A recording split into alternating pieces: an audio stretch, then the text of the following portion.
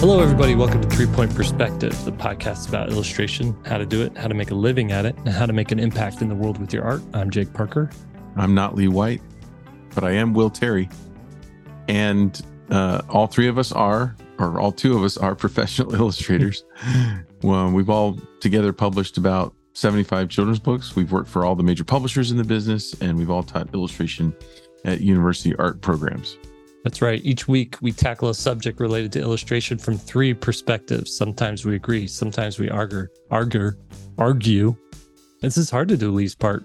Mm-hmm. But every time you learn something brand spanking new. And today we have a special guest, Doogie Horner.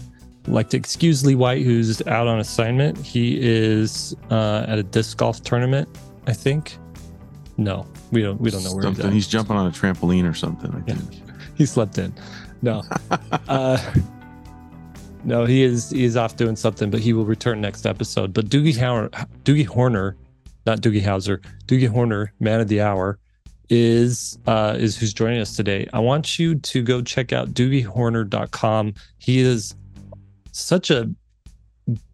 just a perfect website for anybody who is wondering how you should make a website for illustration. So that thing first, go look at that.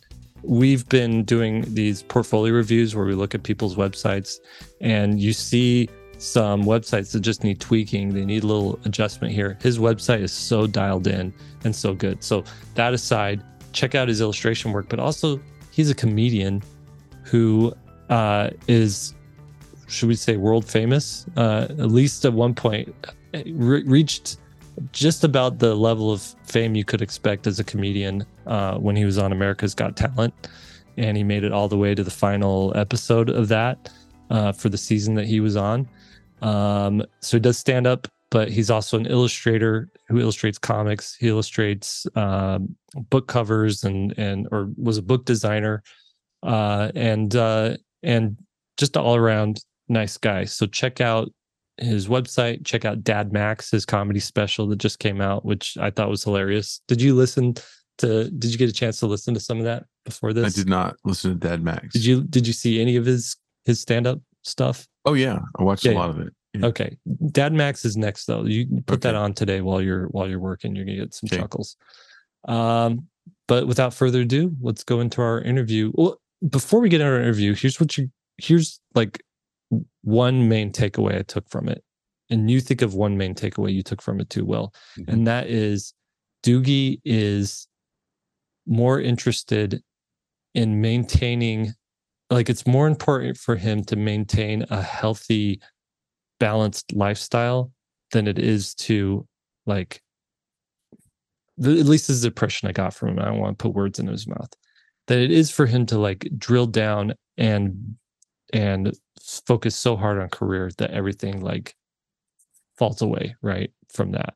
And just in the choices that he's made over the years, where let's go down this path because this path fills me with energy, it fills me with inspiration, it feeds my soul. I'm going to try that out. Go down that path maybe too far to where now it's stressing me out. So I'm going to pivot a little bit and work on this other thing. And his like career for the last 20 years has been finding that nice balance of what is sustainable, what makes me happy, and what actually earns me a living, right? Mm-hmm. And what's good for me as a father and as a husband and for my children. Mm-hmm. That was what really impressed me. I'm going to add on to that and basically say that, in some of our questions, there's certain aspects of marketing that he's like, not going to do it, not going to worry about it, not going to try to glean every penny out of every idea that I've had, every piece of property that I've made, because I got to spend my time on what's most important at the moment. And not every social interaction online is a marketing thing. Like it's just here's or the thing like I was, or like I was talking about monetizing some of his IP that he's giving away for free. Mm-hmm. And I seem to get his attitude is like, I could, but I got other things that's more important. Like, how do I get eyes on everything that I'm trying to do right now when I'm just trying to get done the important work? Right. Yeah. Right. Good stuff. Yep. All right. Now let's get into our interview with Doogie.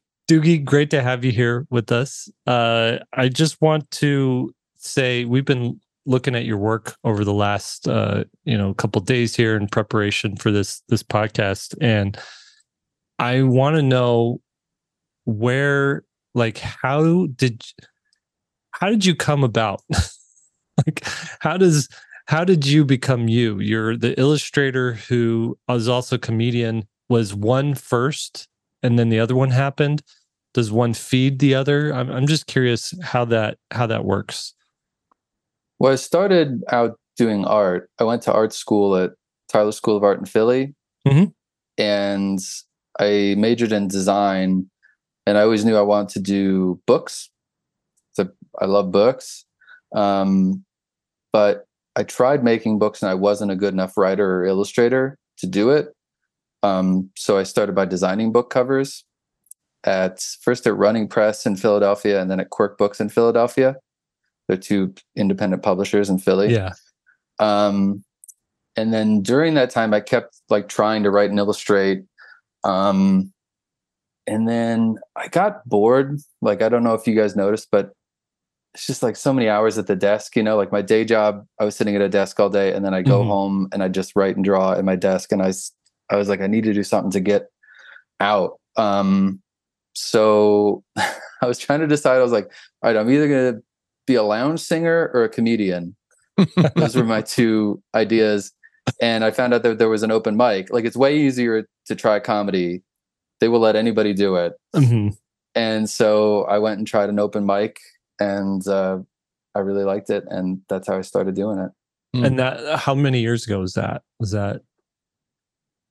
I forget. People always ask me that. I don't really keep track of, I'm not a big numbers guy. Yeah. I forget. I'm not sure when it was, but it was a while ago. Who was president? I don't, oh my God. I don't know what day of the week it is. Yeah. I don't know. Half the time, I don't know what year it is, how old I am. I bet it was about maybe 15 years ago. Did you 15. How long did you prepare for that open mic? Like, how do you even prepare for that? So one of the reasons I tried an open mic was I read Larry David's, it was some coffee table book about Curb Your Enthusiasm. And Larry David was talking about the first time he tried stand-up. And he said, he just made it sound so simple. He's like, I found out there was a mic. I knew it was a 3-minute set. So I wrote 3 minutes of what I thought was 3 minutes of jokes. Yeah. Went and told the 3 minutes of jokes. Well, memorized them, told them. The ones that got laughs, I kept. The ones that didn't, I either got rid of or rewrote. And then the next week I did the same thing, and so on and so on. And so, and that really is just the process. Like, you just figure out how long your set is. You write a bunch of jokes that fit in that time period. You memorize them, or at least half memorize them, and then you just go up and tell them. And then you remember what did well and what didn't do well. And then you adjust. Okay. So that was like the nice balance to the desk job, right? Like, was that feeding a certain part of your creativity that needed to be fed, obviously? Yeah, I think so. I think, like, I love drawing and writing because you have a lot of freedom. You can do whatever you want. But I just don't like how antisocial it is. How you just it's just so much sitting. And the nice thing about stand-up is that you're out, you're around people. A really nice thing is, like, you get instant feedback. You get a connection with people. Yeah. If you're doing a show, even if it's like a bad show, there's only 10 people there or something, they heard you. You know what they thought of the joke, whether they liked it or didn't like it. When you make a book, tons of people see it, thousands of people see it, but you don't know if they liked it or not. Like, even if they write to you and they're like, I loved your book, it changed my life, it doesn't really mean anything because it's just words on a screen. Right. You don't see their life being changed. You don't. Yeah, you can't. I can't watch them like reading how you like. That's a good part. Yeah. So it's nice. It's more like life, but it's still an art form. Yeah. I gotta know. So you were on America's Got Talent, and you made it pretty far. I have to know, like I think it was the first set when you attacked the audience. Yeah. Was any of that planned? None of that was planned. Wow. I just had been there all day.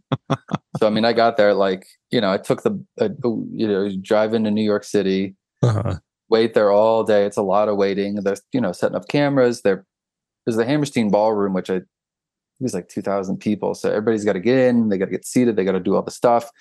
All the acts are going on. I was second to last person. Mm-hmm. So the whole time the show's going on, the green room was actually underneath the audience. And so you could hear the crowd above you. Felt like you were in the Coliseum. You could hear them like, roar, roar.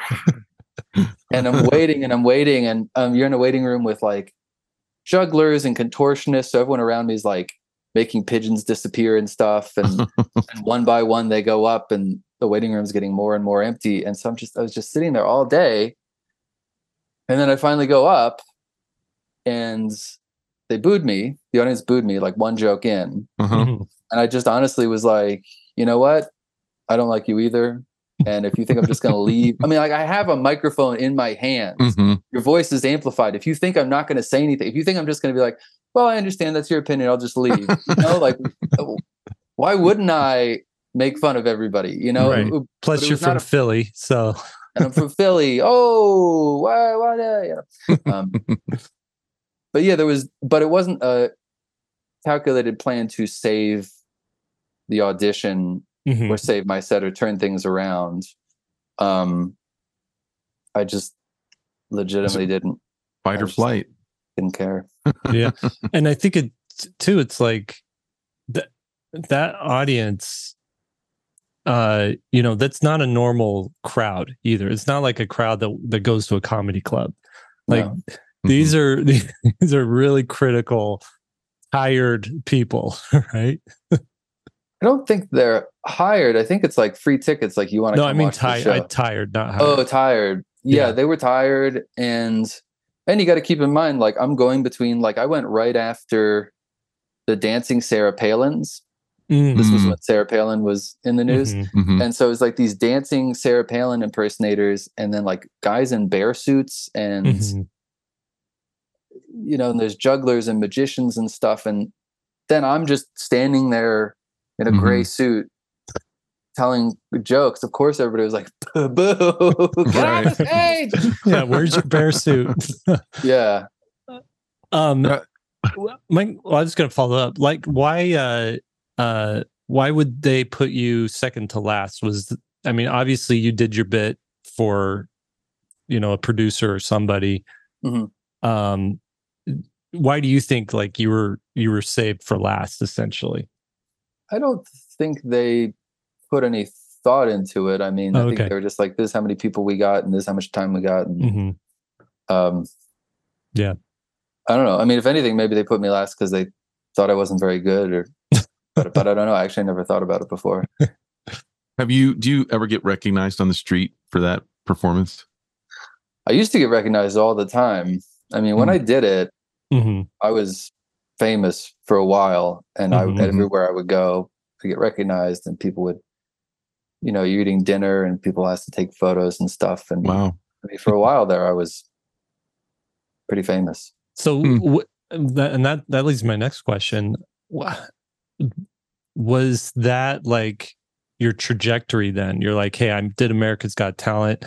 I'm just going to lean in hard to comedy and illustration's going to be like the side thing? Or was like, how did you balance that kind of stuff?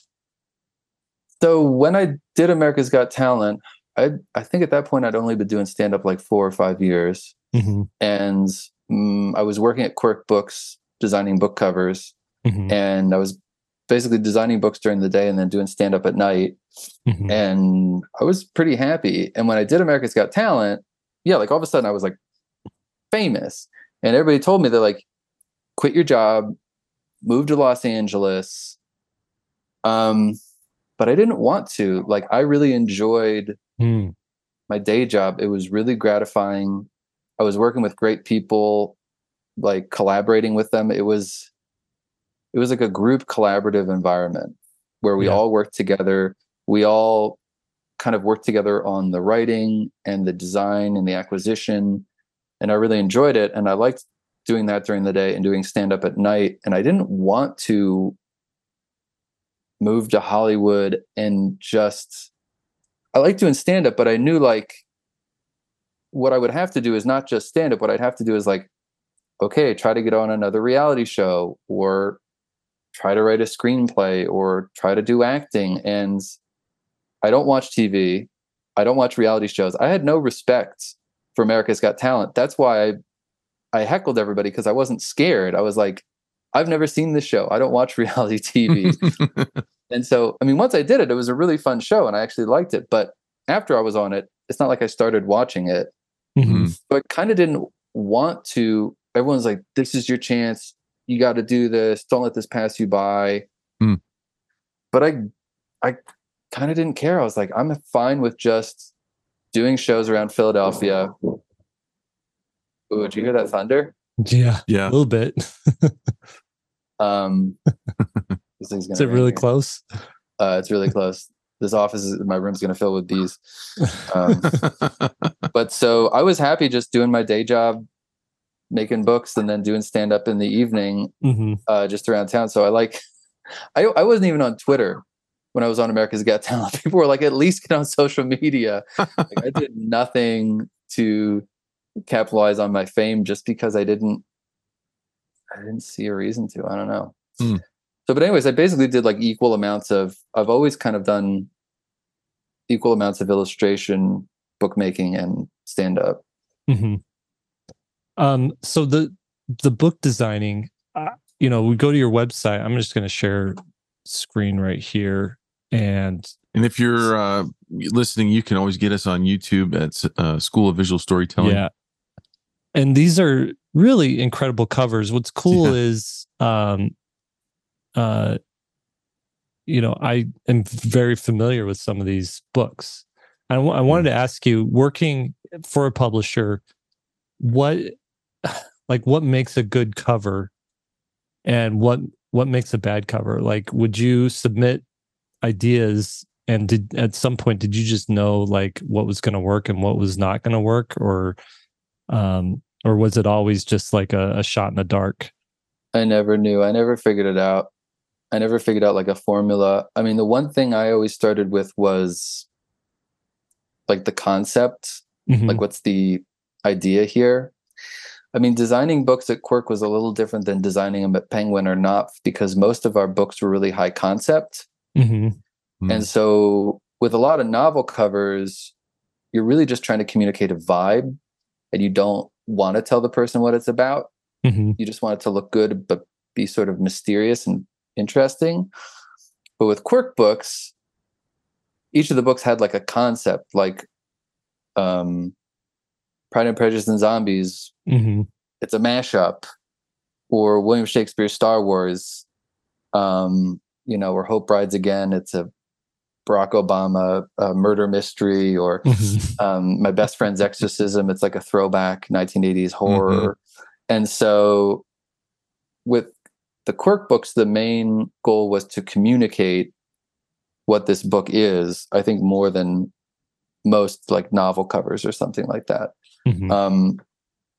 So my process was just like clear communication while also making it unique and visually appealing. And I tried to make covers that didn't look like most book covers. Yeah. You succeeded. So for example, like, I mean, I don't want to, like, how would you work with an illustrator? I'm assuming some of these illustrations aren't yours. You're just involved in the design. Right. Yeah. The only one of those I illustrated was Pride and Prejudice and Zombies. And for that one, I found a painting of that girl, and then I painted the zombie parts. Yeah. Combine them. I remember when that book came out, everybody was talking about it. Yeah. Do I remember when my friend Jason Rakulak came up with the idea, and he pitched it, and his pitch was Pride and Prejudice and Zombies He just like said the title and went like that. And everyone at the table was like, pitch. What do you he was like, we take Pride and Prejudice, we add zombies. And everyone was like, this is the dumbest idea. But it's a New York Times bestseller. Dude, it was huge. Yeah. I was behind it the whole time. I was like, yeah, sold, let's do it. Great. Did he also do Abraham Lincoln Vampire Hunter or something like that? No, so that was the author. So at Quirk, because we're a small publisher, a lot of the books we did, we came up with the ideas in-house. So like Jason would come up with the idea and then he would find someone to do it. So Seth Grahame-Smith wrote Pride and Prejudice and Zombies and then went and wrote Abraham Lincoln and some other stuff. But the concept was generated in-house by Jason. That's such an interesting business model too. Well, we were small, so we didn't have a lot of money, so we couldn't. I mean, how most publishers do it is they wait for agents to pitch them stuff and then they bid. But if an agent's pitching you something, you're going to have to pay a lot of money.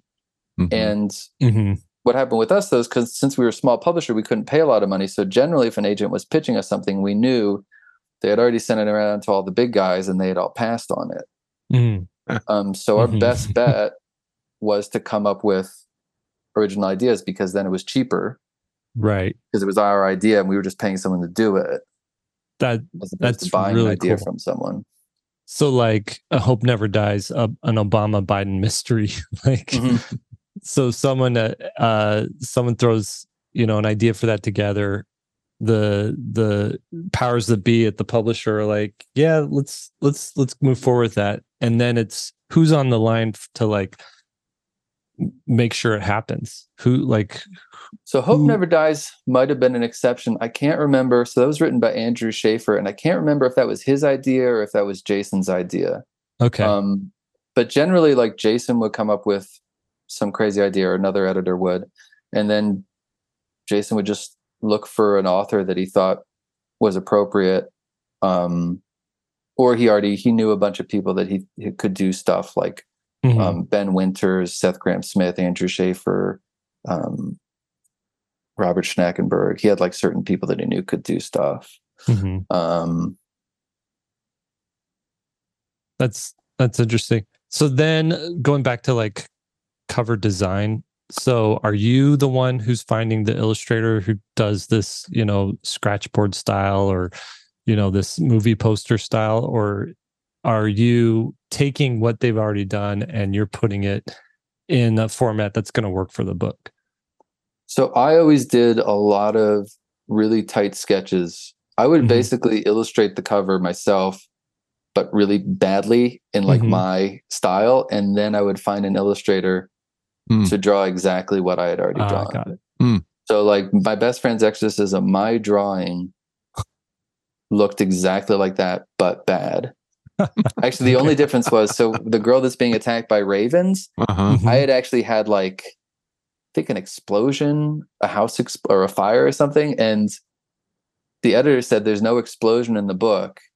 And I said, so what? I was like, by the time they notice, they've already bought the book. If they've read it, they've already, he was like, you can't do that. So I was like, oh, fine. And so I've been burned by a movie poster before, one in particular. Oh, really? Which was it? It was Reign of Fire. The future post-apocalyptic dragon movie. With Christian Bale and what part? So the movie poster has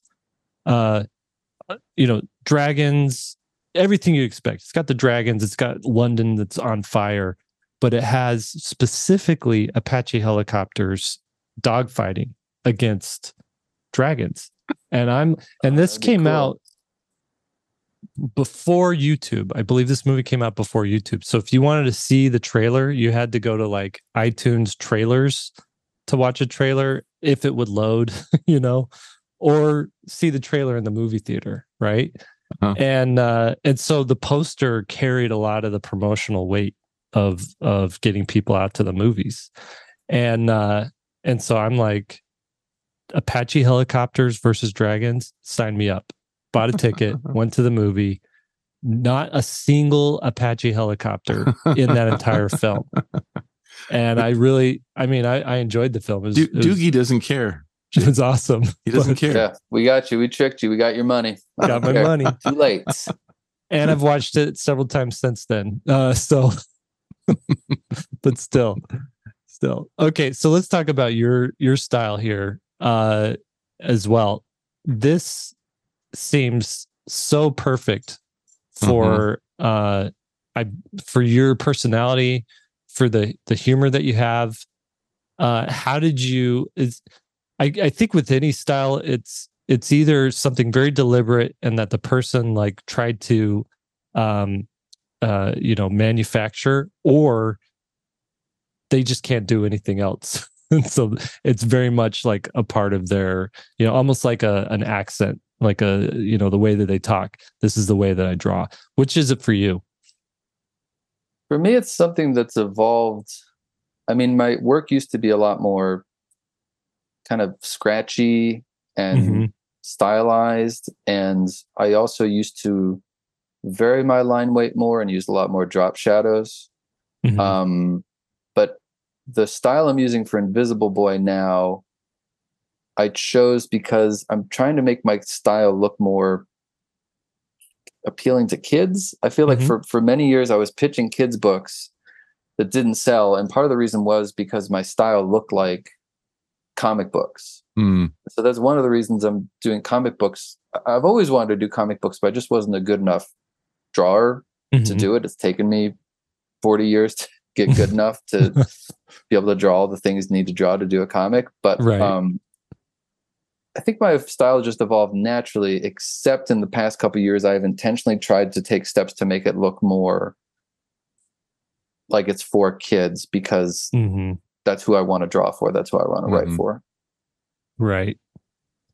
And so what would make a drawing for a kid versus, obviously this looks for kids. Is this like the style you were going for previous? That's kind of how I drew before. Yeah. Got it. For me, my kid style has been, there's less line weight variation on my pen. And I'm using less drop shadows or no drop shadows. And just a little simpler, a little rounder. Yeah. So that's more like my current style now. Yeah. The Invisible Boy stuff. Which, looking at the preview of it, and reading some of it, I'm really enjoying it. I think this thing's going to be a success. When does the book come out, actually? The first one comes out spring 24. Okay. So we're maybe coming up on it. 8 months away, 6 months away, something like that. And I'm working on the second one right now. I'm inking the second one right now. Yeah, it looks really fun. You have really fun ideas. Yeah. And I was looking at your web comics and wondering, like, how does the web comic help you monetarily, or is it just purely for fun? Or like, because I have a lot of students that ask about doing web comics. Should I do one? Like how to monetize it and stuff like that. I started doing the webcomic. So, like I said, my whole life I've wanted to draw comic books, but I was never a good enough artist, because I would look at Spider-Man or whatever, and it's like, you got to draw skyscrapers in perspective, even just like telephones, like someone holding a telephone. I'm like, oh God. Or like doors opening, right? That's perspective. Or like a car. I'm like, oh my gosh, I can't draw this stuff. So I gave up on it. But over the pandemic, my family and we were living in Queens, and we left Queens and we moved out with family in the woods in Berkshires. And we just had all this time to kill. And so my son and I started drawing comic books together. And he would describe stuff to me. I don't know if you guys have experienced this before, but your kid's like, all right, I'll write it, you draw it. But they're writing it in real time. And so you have to draw as fast as they're talking, right? So I started drawing in this style, the style of these web comics of David's dad's movie, where I was drawing just like really fast. And I was also trying to emulate my son's drawing style, because I heard when you draw with kids, you should try to draw the same way they draw. Because if you draw like an adult, at some point they'll look at your drawings and be like, well, my drawings don't look like that. Mm-hmm. So I guess I'm not good. Mm-hmm. So I was trying to copy his style, and I was also trying to draw like a kid. And I realized that I was enjoying it. And also the comics I was creating were still comics. Like, they were still legible. They still worked. You could read them, even though I wasn't drawing them perfectly. My hands looked like squids. Mm-hmm. I wasn't using perspective properly. Nothing looked right. And so I realized I am a good enough artist now to draw comics. Like, you don't have to be you have to do certain things, right? Your style needs to be consistent. Mm-hmm. Mm-hmm. First of all, right? If you're really bad at drawing hands, but really great at drawing faces, your faces can't look better than your hands. You have to lower everything to the style of the thing you're worst at, right? And then also, what matters really is the content. Right. The most important thing is the content. What are you drawing? What are you choosing to draw? I would say maybe the first most important thing is probably the writing, then the content. Mm-hmm. And the third most important thing, I think, is probably the acting. And so your character's expressions and their body language. And then you also have like layout and composition. But then the last most important thing is like, how good are you? Right? You know what I mean? Like Jeff Darrow is an incredible comic book artist. His style is so good, but a lot of his comics don't really have like a story. Right. So like, I love looking at them, but yeah, Shaolin Cowboy is more like an exercise in detail. Yes. Shaolin Cowboy is exactly what I was thinking about.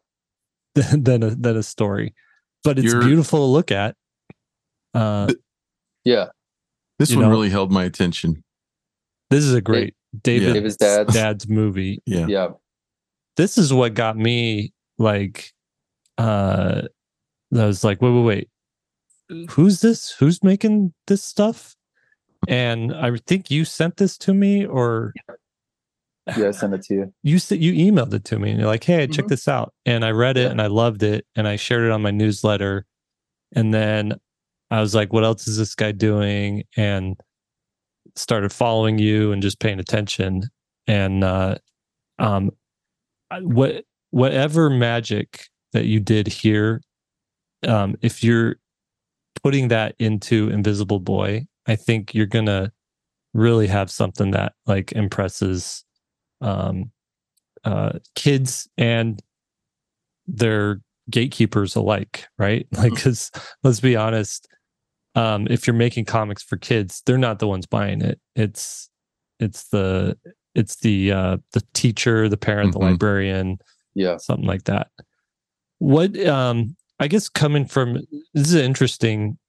You're in an interesting position because you've worked for a publisher and now you're making your own published books. Do you feel like that gave you any sort of edge? And if so, what was it? The edge, it gave me a little bit of an edge because I worked in publishing. I was able to get an agent more easily. Mm-hmm. I got my first agent years ago. So years and years ago, when I was doing stand-up, an editor asked me to write a book about doing stand-up. And so I did, and the publisher passed on it, but the editor felt bad. He's like, I feel bad I asked you to do this. Let me get you an agent and they can send it to other publishers for you. But the editor was the editor of Donnie Brasco. Oh. And the agent he got me was Donnie Brasco's agent. Mm-hmm. He was a mob. He only represented mob guys. He represented Joey Bananas, right? Joseph Bonanno, Donnie Brasco, guys like this. So he's like a really tough. So he calls me up. He goes, "Yeah, I looked at your little book, and I think I want to be your agent." And I said, "Okay, well, let me think about it." And there was this deadly silence. And then he goes, "What the fuck is there to think about?" I was like, "You know what? Great point. What there is, you're my agent." And so you sold my first book, Everything Explained Through Flowcharts. And he called me up on the phone. He goes, "Yeah, so I'm over here at HarperCollins, and they just made an offer on your book. and he told me the number, and it was way bigger than I expected. And I was like, that's great. And he said, I told him, you double it. And I was like, what? Why would you say that? And they did, but then they did. So, wow, that's amazing. Because I'm sure he gave him an offer they couldn't refuse, right? Exactly. So he was my agent for a little bit, and then I left him, and then I got another person, and then I got another person. But the last agent I got, the agent I have right now, is really good, and he's been really helpful to me. Like, he works with me. He's been a great agent, and I know about him from publishing because I have friends that are editors, and I was like, who is a good agent? And they recommended him. So that's been helpful. And so then really quick though, how did you leave the first agent? So, and how are you still alive? Yeah. The mob, yeah. Are you allowed to leave? So my second book was 100 Ghosts, and he didn't like it. And so I left him because I liked it. And then I got another agent, and then that didn't work out. And so, well, can we unpack that just because we get that question every so often? Like, how do you leave an agent? Was it just as simple as an email? Was it a phone call? I just emailed him. I said, well, if you don't like the book, then I'm going to find someone else to sell it. He didn't even write back to me. I think his secretary was like, all right, see ya. There were no tears on his end. I love it. So I think people overcomplicate things way too much, and really, it's business. It's not like your best buds. No, it's not personal. I mean, if you're with an agent for a long time, it becomes a mix of, but it's personal. It's like some, the person who shares the cubicle next to you. It's, you know what I mean? It's, you wouldn't be together if you weren't doing business. Right. But a big thing that helped me from another thing that helped me from being in publishing was that I designed books for a long time. So all my books, I am able to, almost all of them I've also designed. And so that's helpful, that I can design my own books, or when I'm doing a pitch, I'm a designer, so my pitches don't look bad or whatever. And I guess I have some insight into publishing, having worked in publishing for a long time. Like, I kind of know what the acquisition process is like and stuff, but I'm not sure if it gives me like a huge inside track or anything. What is the acquisition process? Well, at Quirk, the acquisition process was the editor would come up with a book idea, usually, or they'd find a book would be pitched to them, and they would bring it into acquisitions, which was a meeting we had maybe once a week or maybe every other week or whatever. And acquisitions. Who's in that meeting? I think at Quirk it was everyone. Okay. But because it was a small company. Yeah. Although now we actually had a pre-acquisitions meeting called Blue Sky. And Blue Sky was like a no pressure acquisition. So Blue Sky was like, you can just come with kind of like an idea. Like you can just come and say Pride and Prejudice and Zombies. Or it was like you could pitch stuff before acquisitions, because in acquisitions you start to ask the hard questions. Like acquisitions, like sales is there, marketing's there, everyone's there. And so you get into like money and questions like that. And in Blue Sky, it was really just the creative people. It was just editorial and design. And so you would just ask the questions like, do we like this? How could we make this better? What is sales and marketing going to say? Maybe you would sort of think about that. And then in Blue Sky, usually you'd give feedback. You could say, change this, change that. I don't like this. I do like that, whatever. And then the editor could take it back and like work on it for a little while. Maybe they'd work with the designer on it to try to change some things, or, and then you would bring it into acquisitions, which was at our company I think it was the whole company. And you would pitch it. And if everybody liked it, we'd say, yeah, okay, let's make them an offer. Well, and production was a big part of it too. Production would be there and they'd say, usually they'd have like I forget if we did the P&L then or if we do it later. But a lot of times we'd look at, all right, what's the P&L? Like, how much are we going to charge for this? How many copies do we think we can sell? What's the package look like? We really cared about like the package. So what's the trim size? Yeah. Because we didn't just do novels. Like not all our books were the same size, the same format. And so we'd look at the P&L because then like, okay, we have to sell 15,000 copies of this, or we have to sell 50,000 copies. And that was a big part of it too, because like if a book is like a little weird book, like 100 Ghosts, but it's cheap to make, it's not costing, we're not paying a lot for it, the P&L is low, we might acquire it because we're like, okay, we only have to sell 10,000 copies. So let's pull the trigger. But if you're acquiring a book from an author and it costs more, even if you like it a lot, then you have to decide, well, okay, we would have to sell 50,000. Can we sell 50,000? Right. It's a bigger risk. And so those are all the things we would discuss in acquisitions, that kind of like business type nitty gritty that we wouldn't discuss in Blue Sky, which was more just creative.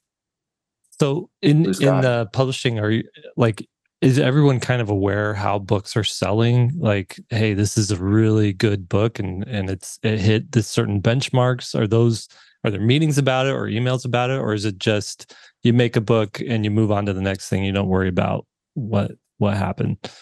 I mean, one of the great things about Quirk was that it was such a small company that like I was right next to John in production. And so I could just like poke my head in and I'd be like, hey, how many copies of What's It did we sell? And he could like look and be like, oh, we're up to this many, or, he would tell us if we're doing another printing.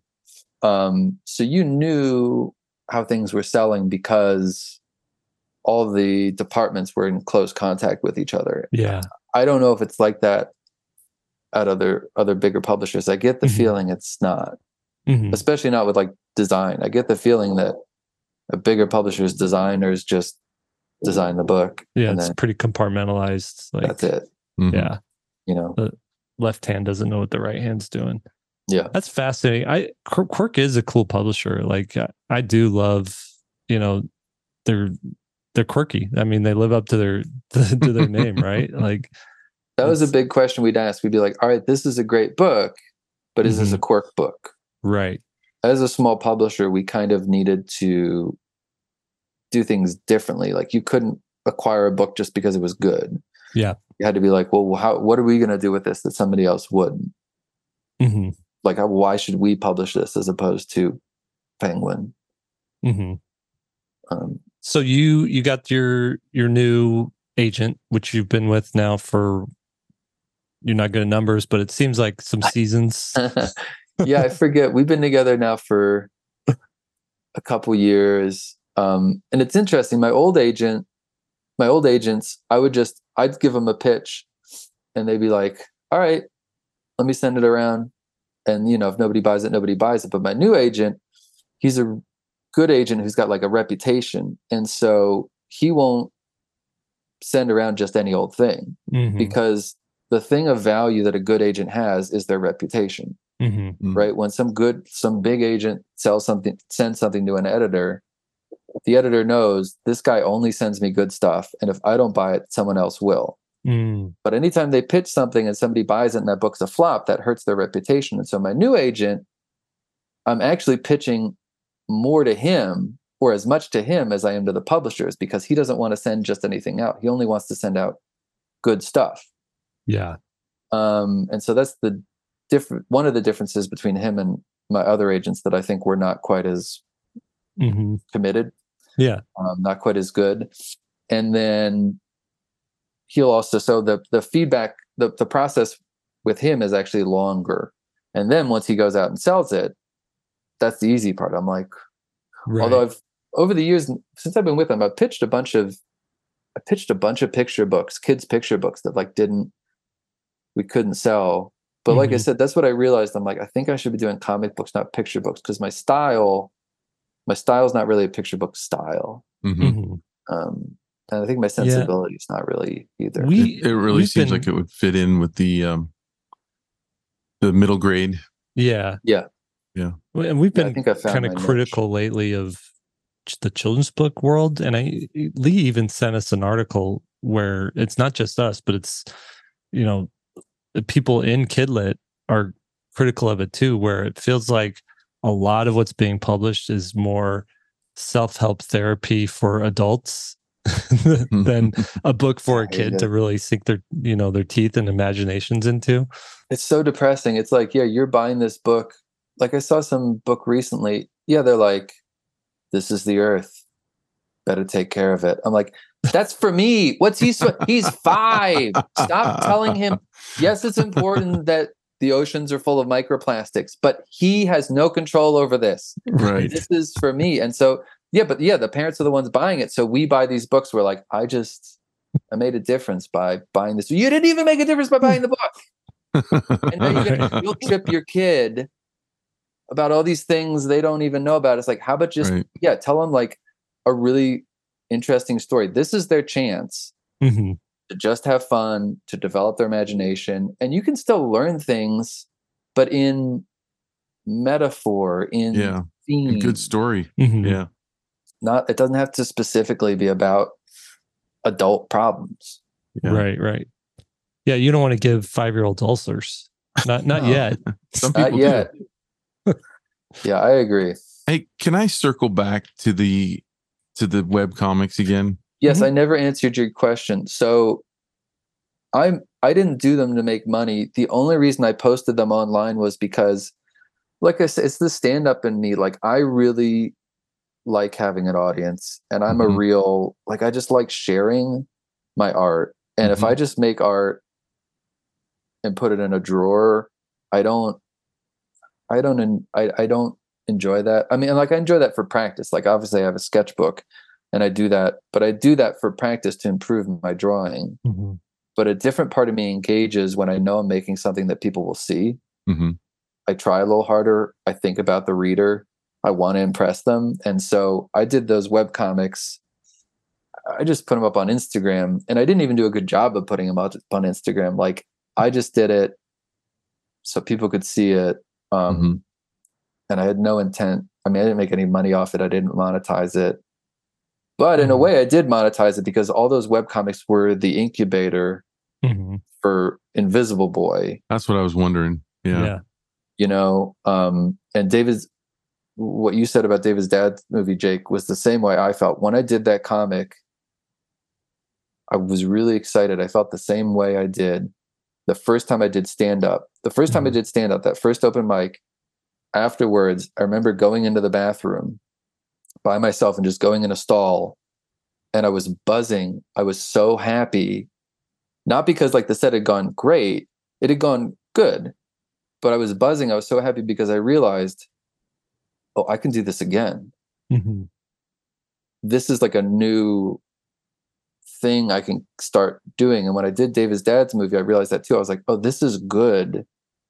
It was fun to do, easy to do. I enjoyed it. It was creatively rewarding. And so I've heard Alan Moore said this. I think he said, if you want to make something really good, you have to do it. If you want to make something great, you have to do it without hope of reward or fear of failure.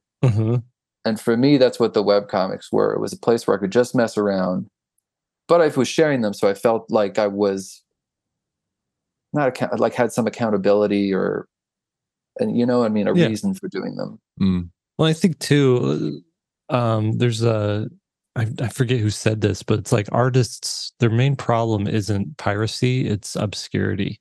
Like, you know, and if you keep everything behind a paywall, like if I had to pay $1 to read David's dad's movie, probably wouldn't read it. You know, like, you know, maybe a collection of comics, you know, would be different, but it really does say something to just put something out there, shove it in people's face, because that's really how you're gonna. I mean, that's how you're going to, like you said, get that feedback, get that response, get that engagement for the stuff that you're doing. And I see the potential on print on demand on Amazon, and I'm like, why isn't that uploaded to Amazon? You know, David's dad's movie? Yeah. Because I don't have a platform, I guess is the answer. Like, it's good, but being good doesn't matter. You know what I mean? Like, I mean, it's weird. It's like the things have changed so much. Like, the most important thing these days is just how many people can you reach? How many people know your name? Yeah. Because there's so many options and so many possibilities out there. Like, there's no shortage of content. Like, the greatest ability you can have, the thing that impresses us the most, is just people know your name, or you have a high follower count. And then the quality of what you're selling is almost incidental. Or like, I think a lot of times people develop that second. They're like, oh, I've got a huge outreach. Now how do I monetize it? I mean, companies even work like that. Like, Uber just became profitable. Like, they cared more about outreach than even what they were selling. I mean, so how do you, I guess I'm really curious about your, and I want to be conscious of your time because of this question, but how do you balance promotion, creation?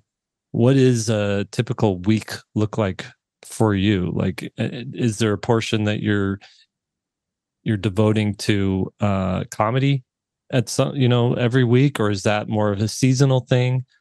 I'm just curious, like, what's your operational, how do you work operationally? There's no logic to it. I just attend whatever needs attention. I mean, like a year or so ago, I knew I was going to do another comedy special. As soon as we found out that we were having another kid, I was like, I got to do another. Every time we have a kid, I do a special because I'm like, I need some money. So, and I know as soon as the kid comes, I'm not going to have time, or I'm going to have less time to do stand up. So as soon as I knew I was going to do the album, I was focusing more on comedy than I was before, but I always do like a little bit of comedy, but like, yeah, it kind of ebbs and flows. Like, right now I'm not doing much comedy, partially because it's the summer. Over the summer, we're just busy with family trips and things like that. Yeah. And you moved recently. And we moved. I have a deadline coming up on Invisible Boy 2. Like, I've been pretty busy with the sketches and the inks. So it just kind of, there's no like logic to it. It's just, I just attend whatever needs attention. I mean, I always do some stand-up just because I enjoy doing stand-up. And if I'm not doing any, I'll go crazy. Yeah. So, like, I just naturally find some time for that. As far as promotion goes, I don't do any. I'm on Instagram, but I just do it like a person, not a company. Like, I post on Instagram because I like posting on Instagram. I want to show my friends, hey, I just beat this video game, or I just did this drawing, or we're at the beach. I mean, the one exception is, so I was listening to your guys' podcast, and some listener wrote to you about trying to expand their reach, and they said they were going to try posting every day. And I thought, oh, I could do that. And so I was posting a story every day where I would just show a random page from one of my sketchbooks. Yeah. But I stopped doing it when we started moving, because all my sketchbooks are in boxes, and like I was just but anyway, so I don't do any promotion. I know I should. I know I'm supposed to, but I just don't like it. None of us do. I know nobody does, but I don't even know if it would work. Like, I feel like I could kill myself trying to do promotion, and instead of 3,000 followers, I would have 7,000. Right. And does that make a difference, even as opposed to if I spend my time focusing on work and making great work, maybe that's a better ticket for me than trying to make great content. Like, if I make something really good, then maybe people notice that, and that will lead to followers. Right. I don't know. Like, Dave Pilkey doesn't have to post a single thing because he made Captain Underpants, which was, it spoke for itself. And Captain Underpants fed into Dogman, and Dogman will feed into whatever he's working on next. Right. Yeah. I think that's a good strategy. That's such a good point. Like, what difference is 5,000 to 7,000 Instagram followers make. I think I'm big on newsletters. I like your newsletter. I think that's a good way to engage with people, and I always get good response from it. But the thing there is, how do you get people to sign up for a newsletter, right? And at some point you have to you have to be offering something irresistible, I think. And that's the key. Make irresistible stuff. Or useful stuff. Like, you're great. I don't mean to embarrass you by complimenting you, but like, you make great content, like on Instagram and YouTube and your newsletter, and like, you're providing value, and it's an extension of your work. And like, I've learned a lot of great things, even from like your affiliate links. I clicked on those and I found a great pen that I still use. And so I think if you have something to offer, like you do, then it makes sense and it dovetails with your work. But I just don't think I have that kind of personality, or my work's not like that, or I just don't feel like. Yeah, well, the audience you're reaching with your books, they're not on social media either, right? And to reach the gatekeepers, they may or may not be on social media, but they're going to be reached different ways.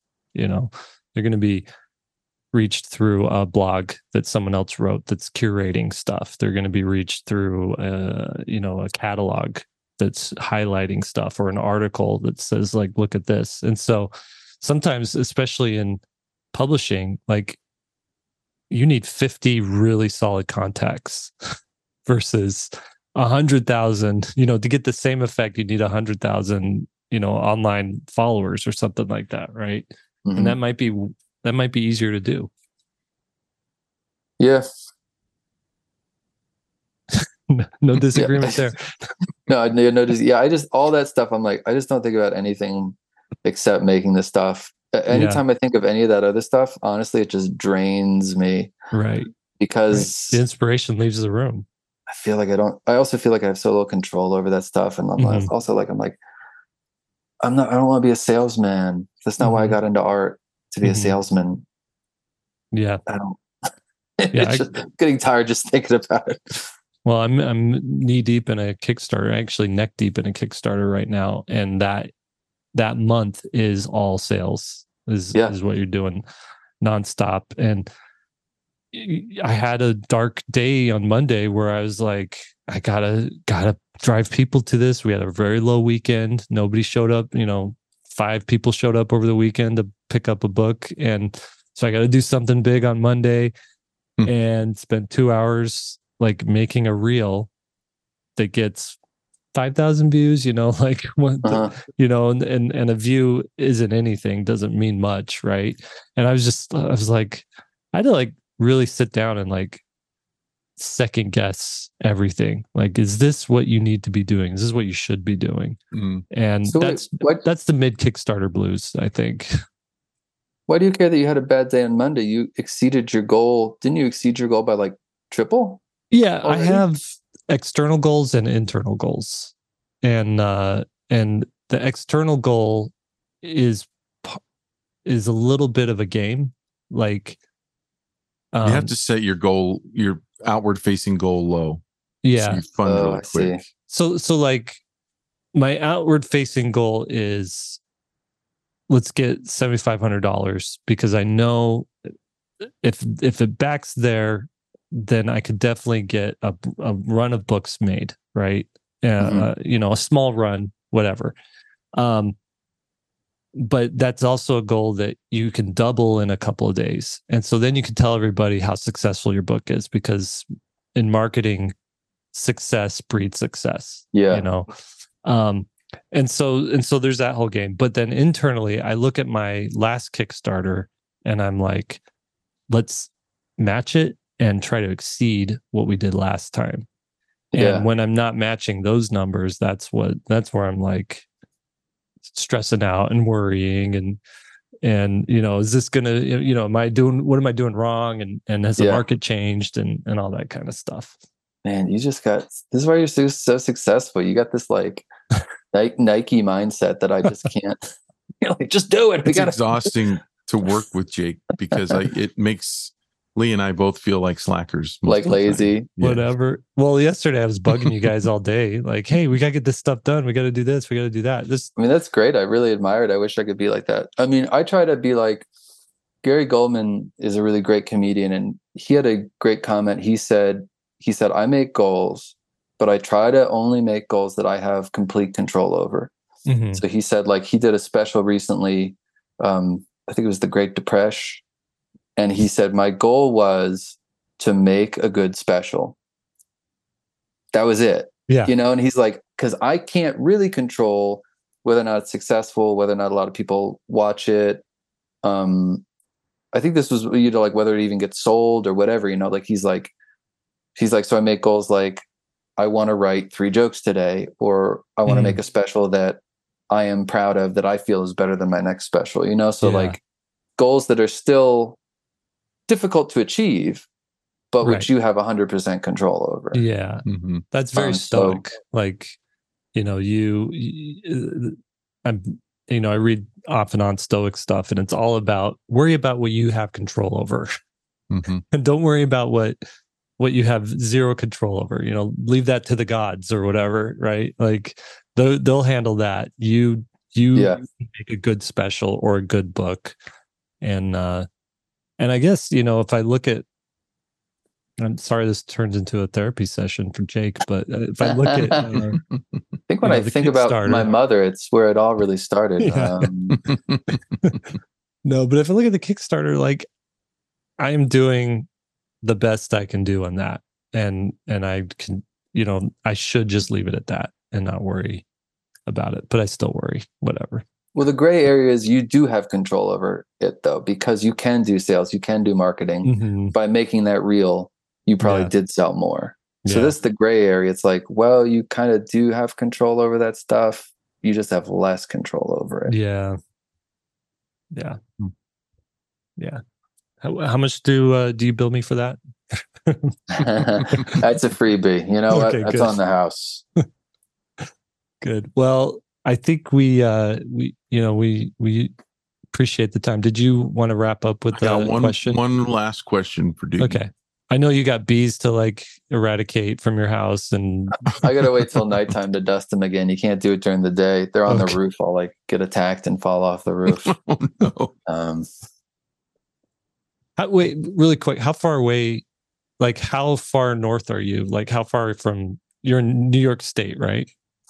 Yeah, so we're from Philly. We lived in Philly for a long time, and then we moved to New York City, and we were in Queens, in Sunnyside. And then when the pandemic hit, we left, and we were living out in the country, and we were like, you know what, this kind of isn't bad.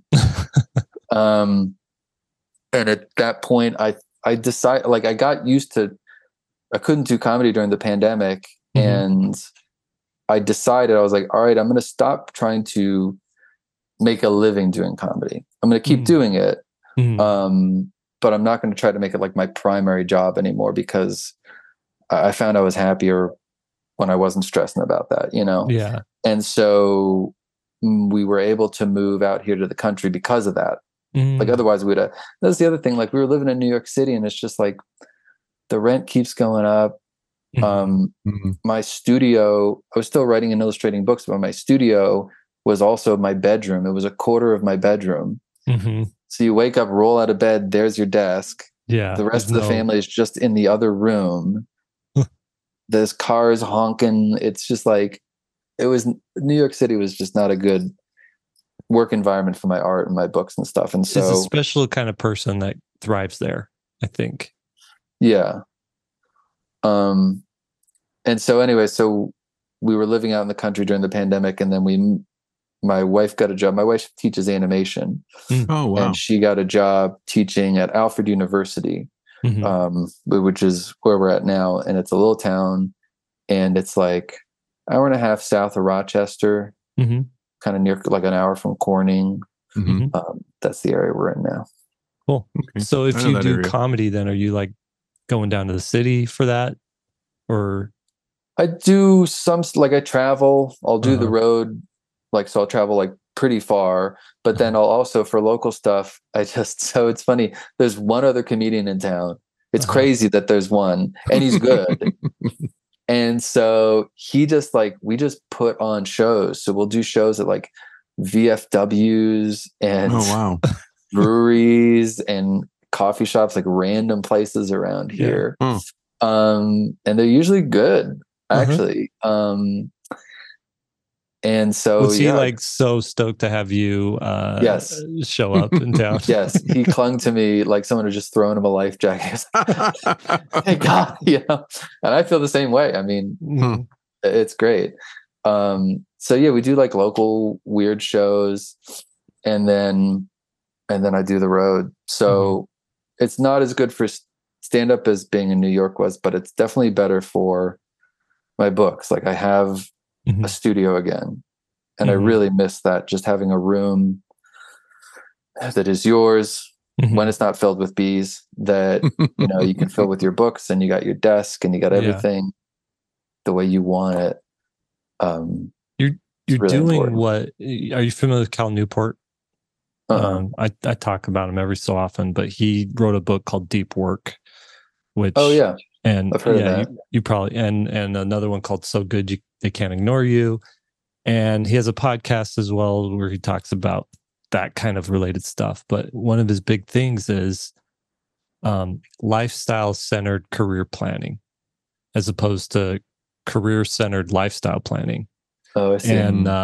And which is what a lot of people do, and a lot of people, especially this millennial / Gen Z-ish, or not Gen Z, but Gen X generation, was really focused on finding their passion and making a career out of that.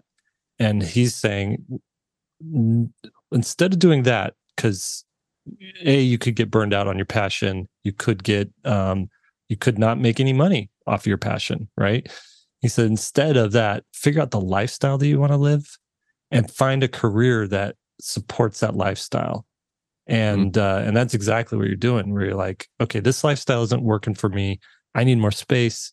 I need, this particular thing stresses me out, and I'm going to change certain things and pivot little places and adjust certain things so that I have the lifestyle, and the career is like supporting that instead of everything's going into this career. Yeah, that's a good point. I agree with that. Will, did you? Yeah. What was your thing? I have kind of just the last little question. So let's say you had like life-changing money you could make, right? $10 million.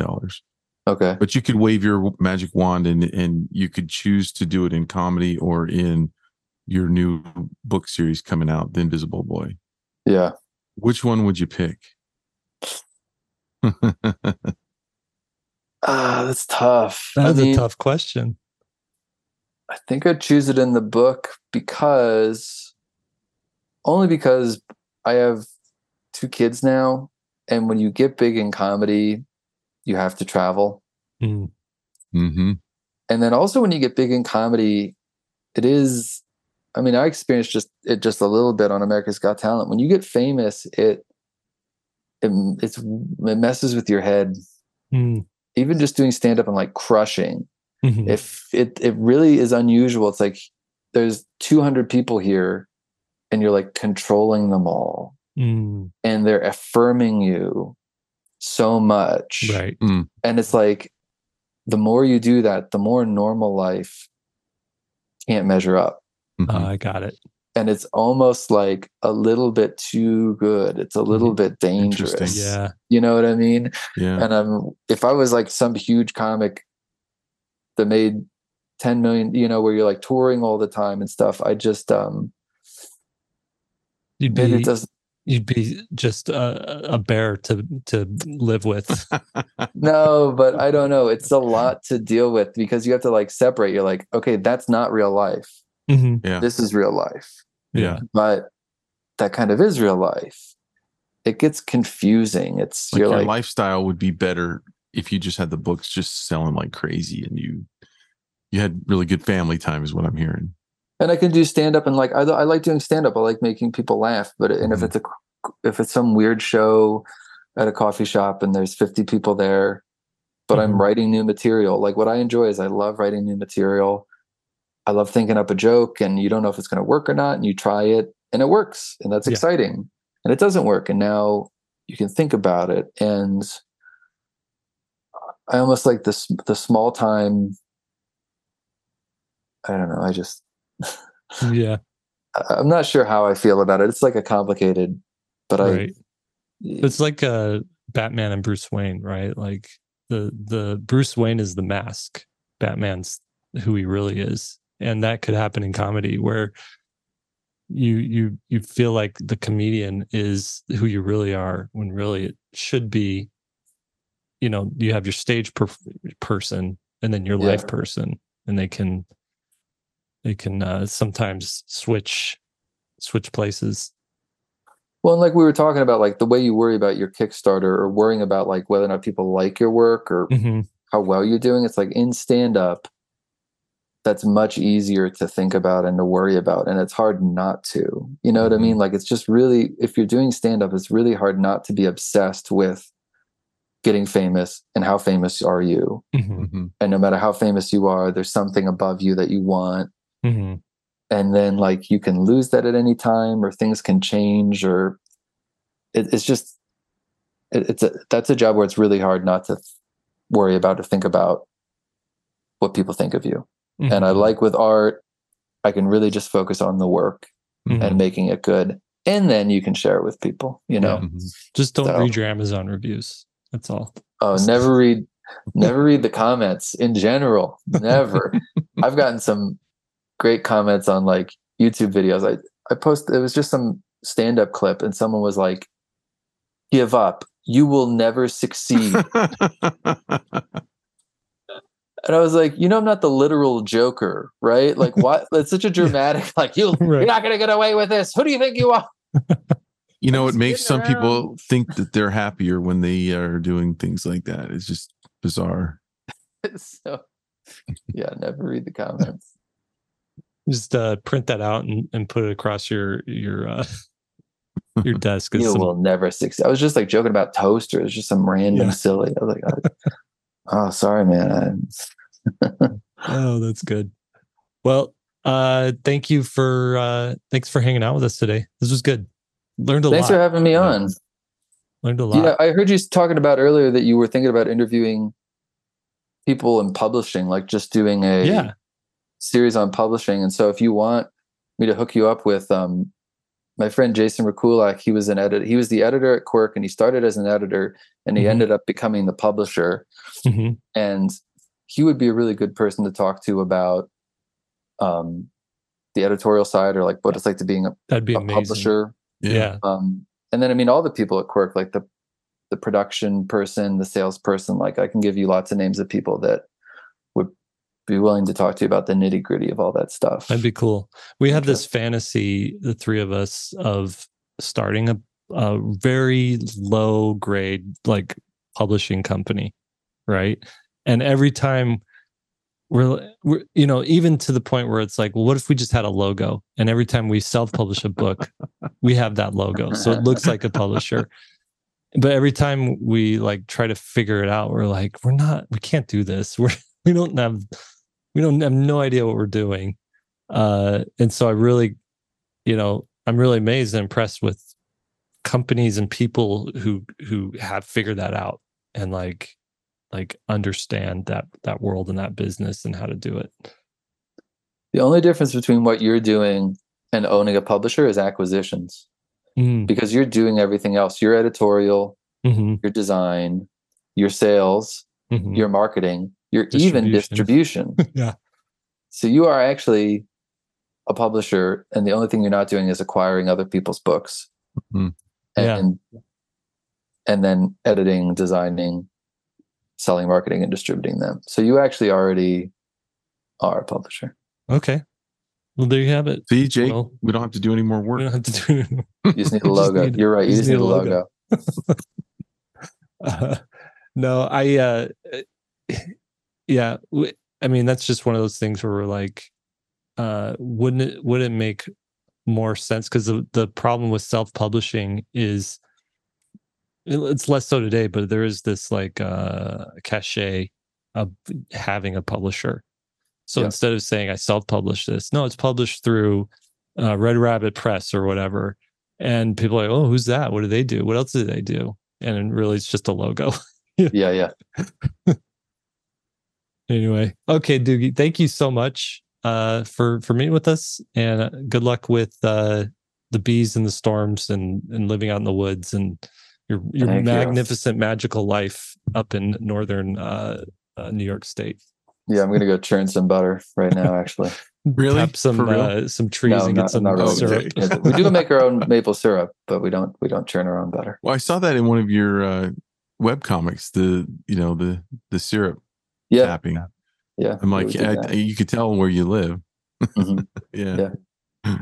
Cool. All right, we'll let you go, and then we'll record our intro outro for you. All right, sounds good. Thanks for having me, guys. It was a pleasure. Yeah, it was really good. Yeah, it's really good. What did you think of that, Will? Oh, it's so cool to actually meet someone who's done stand up. I guess I've met another guy who did, but someone that's an illustrator and stand up. I've never heard of that combination before. Right. It's like he embodies. He's a two-spirit. He embodies the introvert and the extrovert. Right. Right. And like that would be like a nightmare. Kick me out on stage, Right. And I guess if you had time to prepare and you knew what you were going to do, but still, like, my biggest fear is the freeze up. Like, have you ever frozen up before, like when answering a question or something? Yes. No. Me too. I think I actually wouldn't mind trying 3 minutes of joke telling, like just to see if that gives me any sort of thrill or if I absolutely hate it. But I will say this: there's been times where working in an animation studio where they've needed someone to come in and just do scratch audio, like, hey, we don't have the voice actor for this yet. Can you just read a line? Can you act a little bit? Can you do something? And every time that I've done that, I've always been like, oh, that'd be fun. I'll get up there every time I'm in front of that microphone and there's a guy in the box over there, recording, and everybody, there's a producer with the script, and I'm sitting there.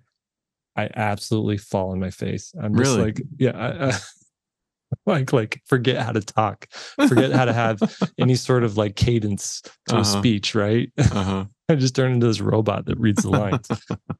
But Doogie is, he is incredible like communicator, and I think that's his strength is whether it's through spoken word or through visual. Like he has thoughts, he has ideas, he has a message he's trying to make, and he is